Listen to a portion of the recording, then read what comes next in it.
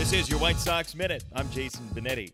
Rick Renteria said that one of his major goals this season with the Sox was to lay the foundation for the future. He wants to see the game played a certain way with attentiveness and hustle being cornerstones. Well, the game-winning hit in the home finale last night exemplified what Renteria's been looking for from his team. First, in the 8th inning, Rob Brantley put the Sox in position with a game-tying home run. Then later, with Tim Anderson at first, Reimer Liriano served a single to left. Anderson was running with the pitch, turned second, and headed for third, where he saw a go sign from Nick Capra, Sox third base coach. Tim made it home without a throw, and the Sox won.